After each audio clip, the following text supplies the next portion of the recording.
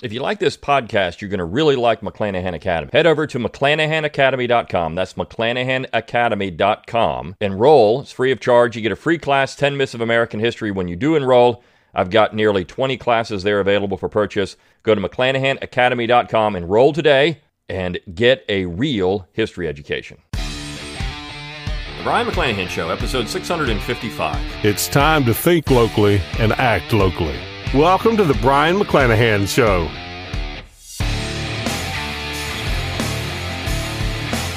Welcome back to the Brion McClanahan Show. Glad to have you back on the program. Very glad to be here. Don't forget to follow me on Twitter, like my Facebook page, and subscribe to my YouTube page where you can watch this podcast. If you are watching it on YouTube, click on that super thanks button underneath the video and throw a few pennies my way and keep the podcast free of charge. Also go to McClanahanacademy.com. That's the best way to support the show. You can purchase several of my courses there. I've got over 20. And of course, you get great content and you keep this podcast free of charge by buying a course or 20. You can also go to BrionMcClanahan.com, B-R-I-O-N, McClanahan.com. Click on the support tab while you're there. You can throw a few pennies my way. Click on the shop tab, get my logo and all kinds of cool stuff. As always, give me an email address when you're there. I'll give you a free ebook, Forgotten Founders, free audiobook, the same title read by yours truly. And rate, review, and subscribe to the podcast. Let people know you're thinking locally and acting locally. Send me those show requests. Let me know what you want to hear. I enjoy doing that. And of course, share the podcast around on social media. That way you spread the message. You get people doing what we want to do, which is get more involved in state and local politics. And of course, we've got an uphill battle. And one of the things the left is really upset about right now is they can't win in the Supreme Court. It seems like the federal courts are just beating back their entire leftist agenda as we speak. And we've had, as I'm recording this, a new ruling come out. And this is an issue dealing with the separation, the so-called separation of church and state. Now, let's start with Justice Sotomayor's dissent. And I want to start with that, then I'm going to read an article about it. But I want to start with this because it's historically inaccurate, at least partly. Okay, let me explain.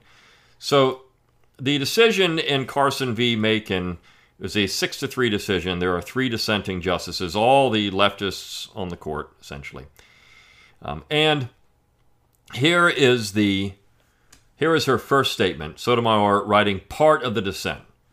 She says, quote, "This court continues to dismantle the wall of separation between church and state that the framers fought to build." The framers fought to build.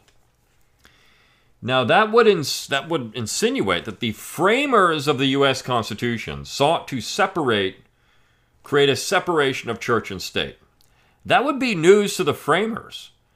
Because you see, one of the most ardent Christians of all the framers was Roger Sherman of Connecticut, the old Atlas.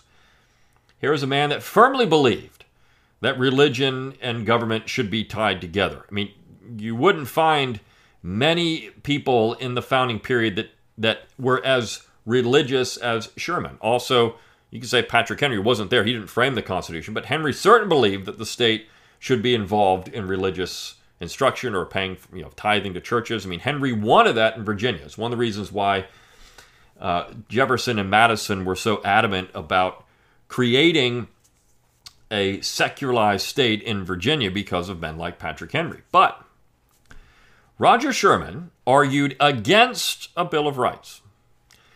He argued against a Bill of Rights because he said it was unnecessary. Why? Because there was nothing in the Constitution that allowed for the general government to interfere with religion, for example, or the press or speech.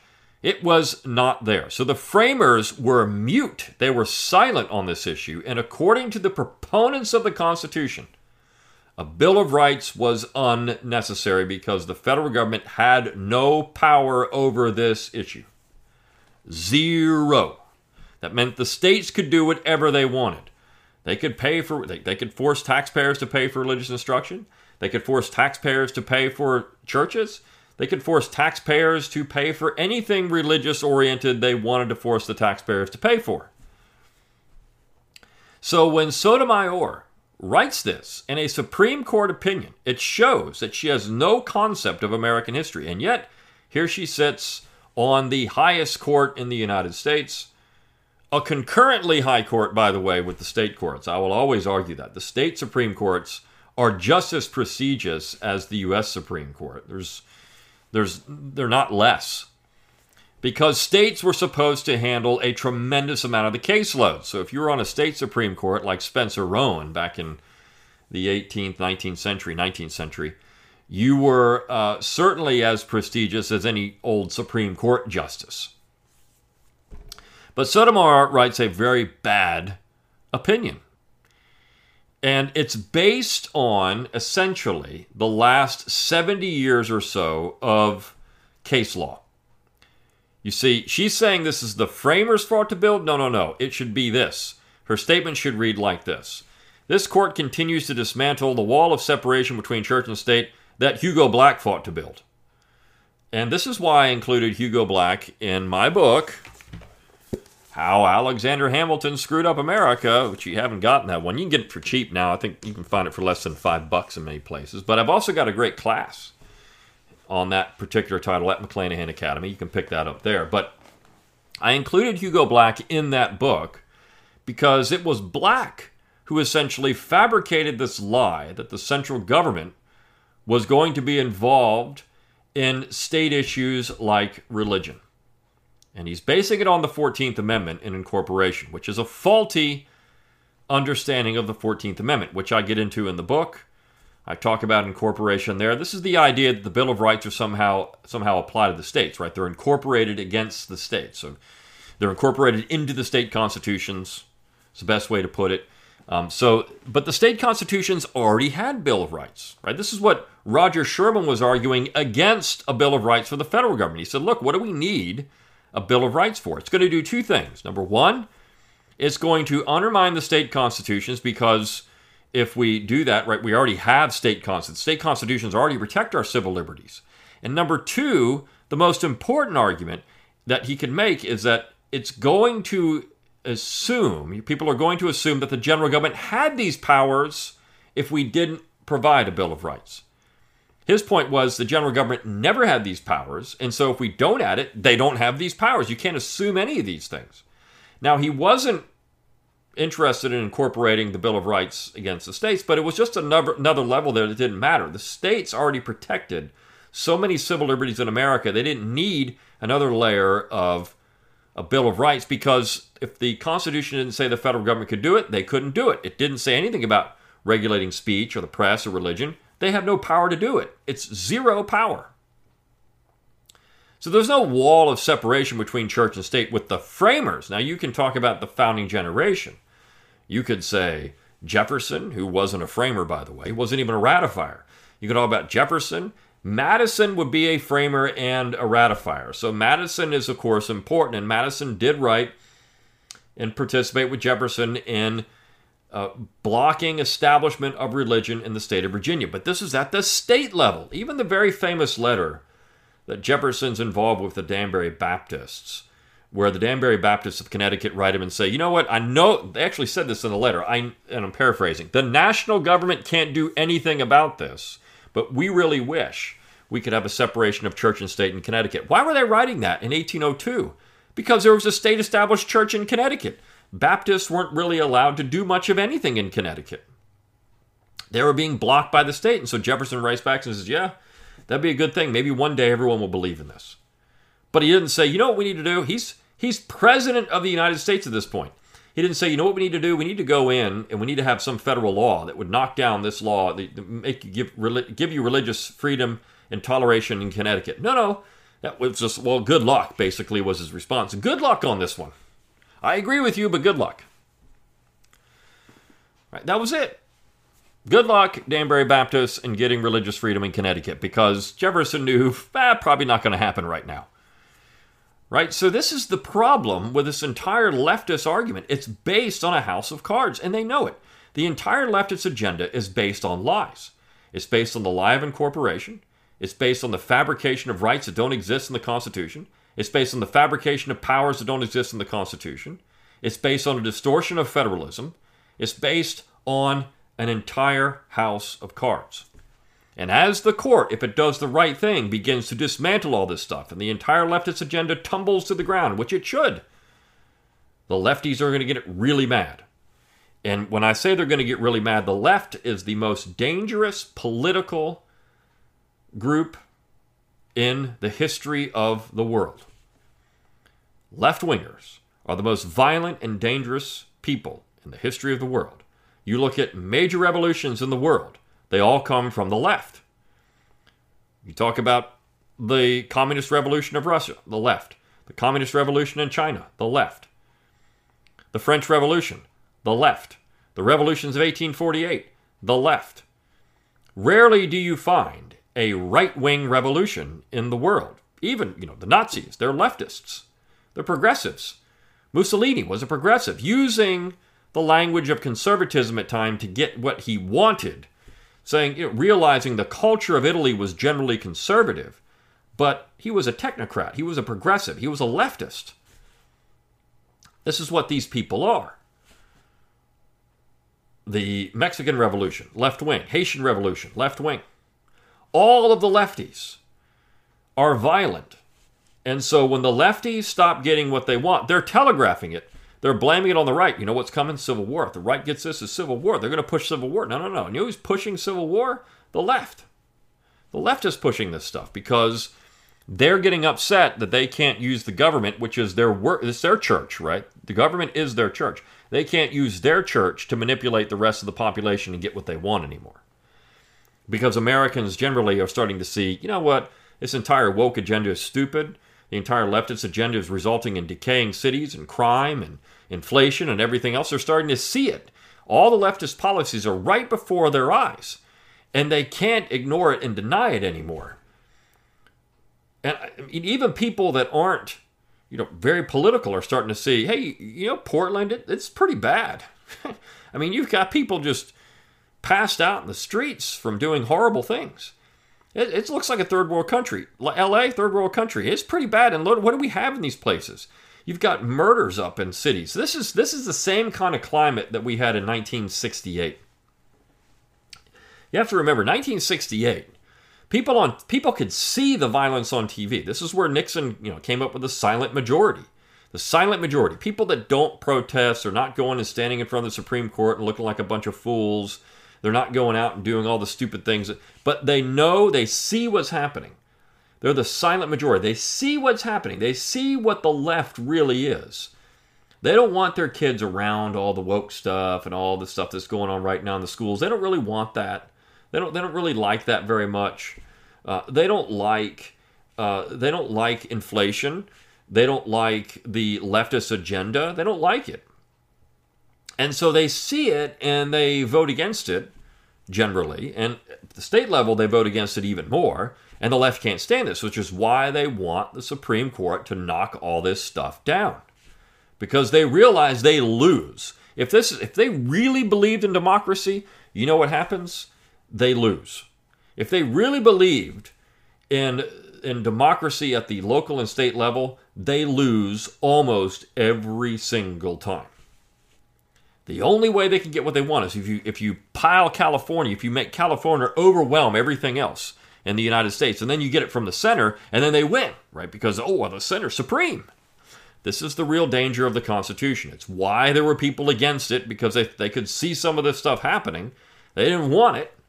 But, of course, this is what we have. So Sotomayor's dissent, and that part of it, is just completely preposterous. And then, of course, later on in the dissent, let me read another section of this because it's so ridiculous. It's down, and I have to get to it. She says, finally, the court's decision is especially perverse because the benefit at issue is the public education to which all of Maine's children are entitled under the state constitution. As this court has long recognized, the Establishment Clause requires that public education be secular and neutral as to religion. As this court has long recognized. But is that the history of the United States? And when she says long recognized, you're talking about since the 1940s. And really since the 1960s. So within, say 50 to 80 years is all we're talking about here. 50 to 80 years. Well, that's not an insignificant amount of time, but when you look at the United States history, that's much less than, what we're talking about with the entirety of U.S. history. So the court has said this, but is that really what the founding generation wanted? Is that really what the American public in the states, the people of the states, is that really what they wanted? Or was this just the court legislating from the bench, which is what they tended to do? And again, this is Hugo Black. Hugo Black's position is ahistorical. But now you've got all these people, Breyer, Sotomayor, Kagan, all these, and of course we're going to have, Justice Jackson. You're going to have all these judges that have been indoctrinated into this stuff, and they think this is it. This is what the court is supposed to do. These things. This is the courts. There's a court. We can follow court law, case law, blah blah blah. It's ridiculous. And so you have this gets now codified. This dissent is now public record, and people can go back and say, well, we can cite this dissent now, because you see courts change. Right now, it's a 6-3 majority for the so-called conservatives, and they're gonna do some things. And I think Roe v. Wade is gonna fall, and there's some other things going to happen, but there's no guarantee. I mean, look, Clarence Thomas is getting elderly. I mean, the conservatives on the court are not spring chickens, and so what happens when those guys retire or die? If there's no Republican president, well, then the Democrats get to put somebody else on there, a left-winger. They get to do to the Republicans what the Republicans did to them, which was replacing Ruth Bader Ginsburg with Amy Coney Barrett, which you go from one ideological spectrum to the other supposedly, and so they would do it too. If Clarence Thomas would retire tomorrow, right? We're not going to say the horrible thing there, but if he retired tomorrow, just said, "Look, I'm out. I don't feel like doing this anymore. I'm going home." Joe Biden would replace him with somebody so left, it would be a 5-4 court again. It would happen. Or if something happened to Roberts or Alito or any of them, any of the judges on the court that are so-called conservatives, Gorsuch, Kavanaugh, Barrett, any of them. If anything happened to any of those 6 judges, Biden would certainly put a leftist activist on the court. And of course, the left is very open about wanting to pack the court. They want to replace, they want to add judges because they know what's at stake here, and that is they don't win unless they have the court in their back pocket. It's how they've always gotten things done, even if the decisions are bad historically, even if decisions are not based on anything that would be considered the Constitution. It's just opinion or something else, but it doesn't matter because they win when they do it. Now, I want to talk about this piece briefly that was at NBC News by Pete Williams.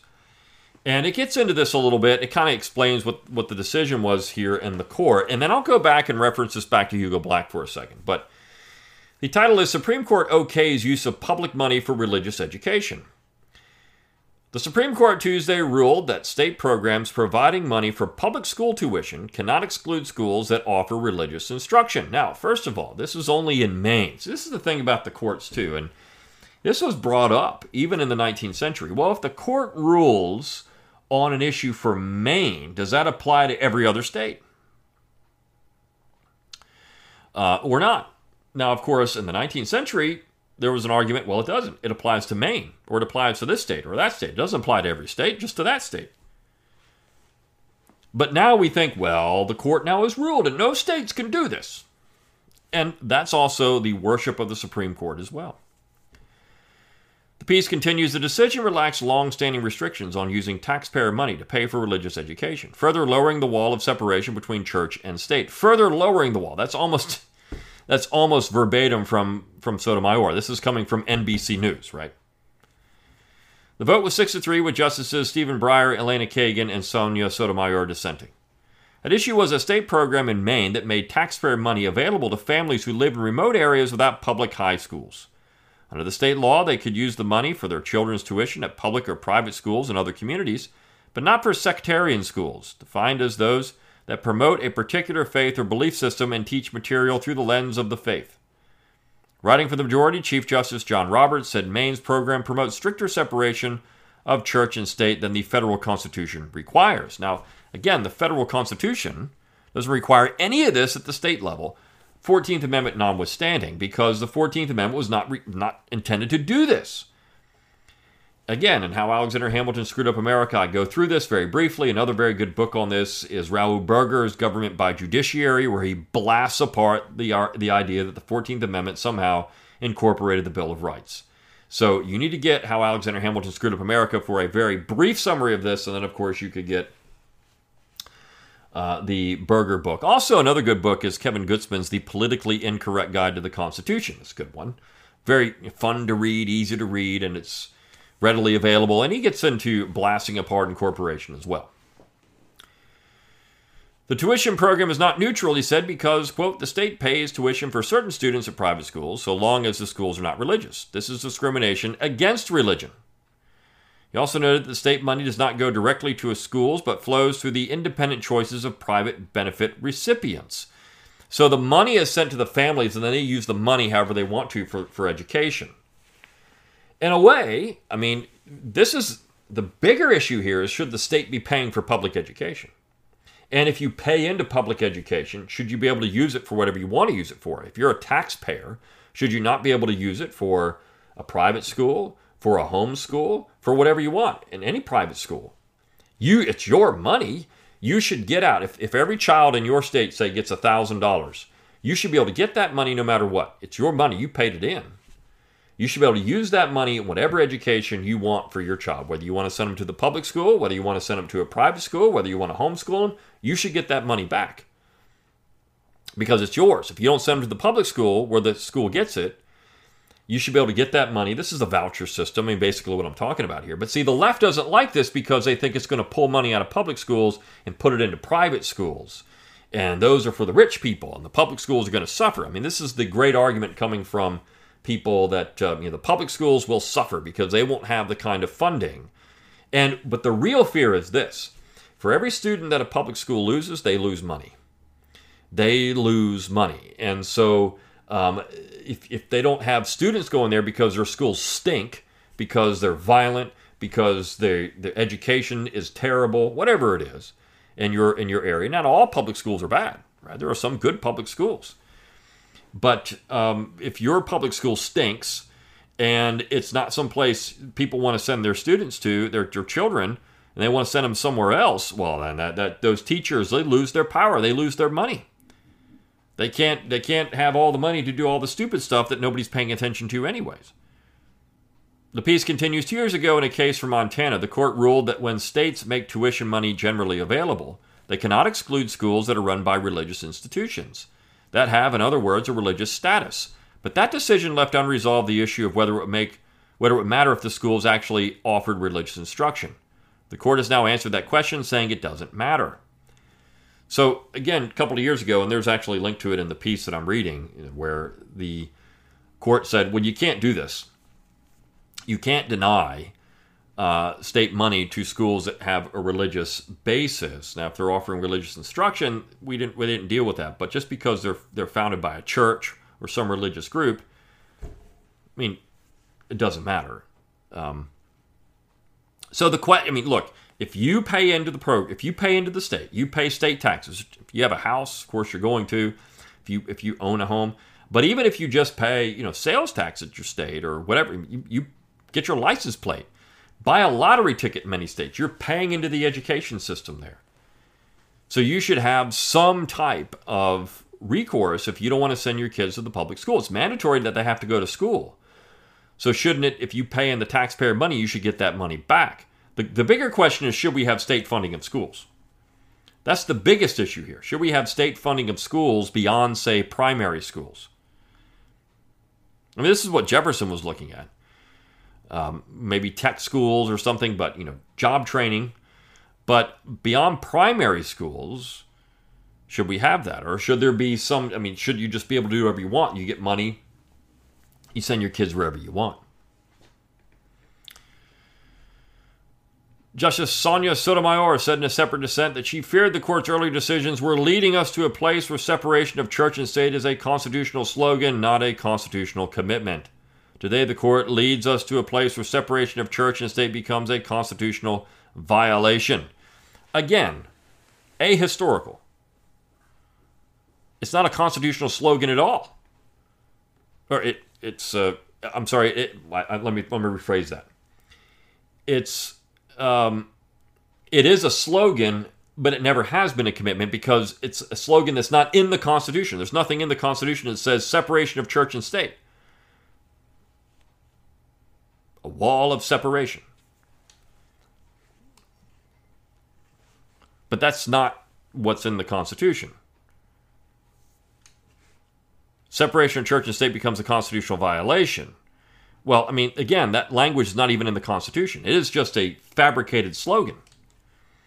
Justice Stephen Breyer, writing for himself and Justice Kagan, cited what he called an increased risk of religiously based social conflict when government promotes religion in the public school system.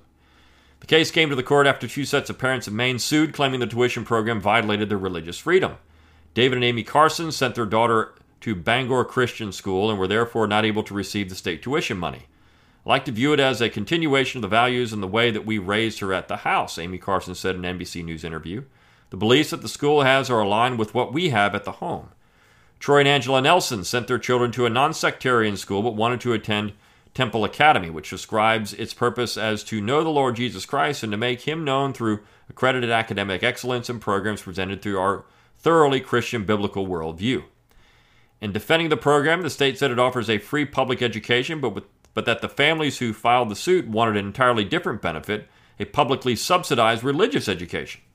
Maine said it had decided that a public education should be a non-sectarian one that exposes children to diverse viewpoints, promotes tolerance and acceptance, teaches academic subjects in a religiously neutral manner, and does not promote a particular faith. Now, they're creating a false dichotomy there in that a religious education wouldn't expose children to diverse viewpoints because it usually does, wouldn't promote tolerance and acceptance. There's nothing more tolerant than Christianity in so many ways. I mean, the only reason we have what we have in the West is because Christians are very tolerant people. I'd like to see you, have a... We're just talking about Christianity. I mean, is there this kind of tolerance in Saudi Arabia?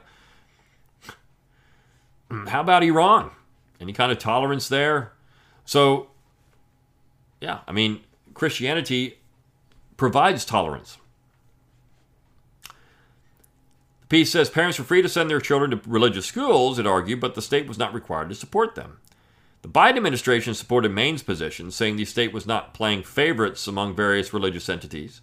That was a switch from the view of the Department of Justice took in the early stages of the case during the Trump administration when it said the state was engaged in religious discrimination. So, again, who's in office, what president's in office, and the Justice Department often matters and how these things are going to be interpreted. Same thing with the court. The real issue is, does the federal court have the authority at all to do any of this, even with the 14th Amendment? The real issue is we need to undo Hugo Black's stupid interpretation of the 14th Amendment, bring it back to the real interpretation of the amendment, and a lot of this stuff would just go away. There would be no standing to sue in federal court or have this even be a federal issue. Now, you could say, well, but wait a second here. If that happened, those people, Maine would have won. Maine would have won in this particular case, yes. I'm aware. Maine would have won here. But it would have been a larger victory for federalism because you know what would have happened? Other states could have a situation where they're much more to the other side. And, of course, these people from Maine can always vote with their feet. I know it's tough. It's hard to move. It's hard to leave. You got to think. I mean, there's lots of things going on there. But people could start trying to find places to live that better reflect their communities and better reflect their worldview. And I think that's something we often miss in this. All right. Hope you enjoyed this episode of the Brian McClanahan Show. I'll see you tomorrow for the next one. See you then.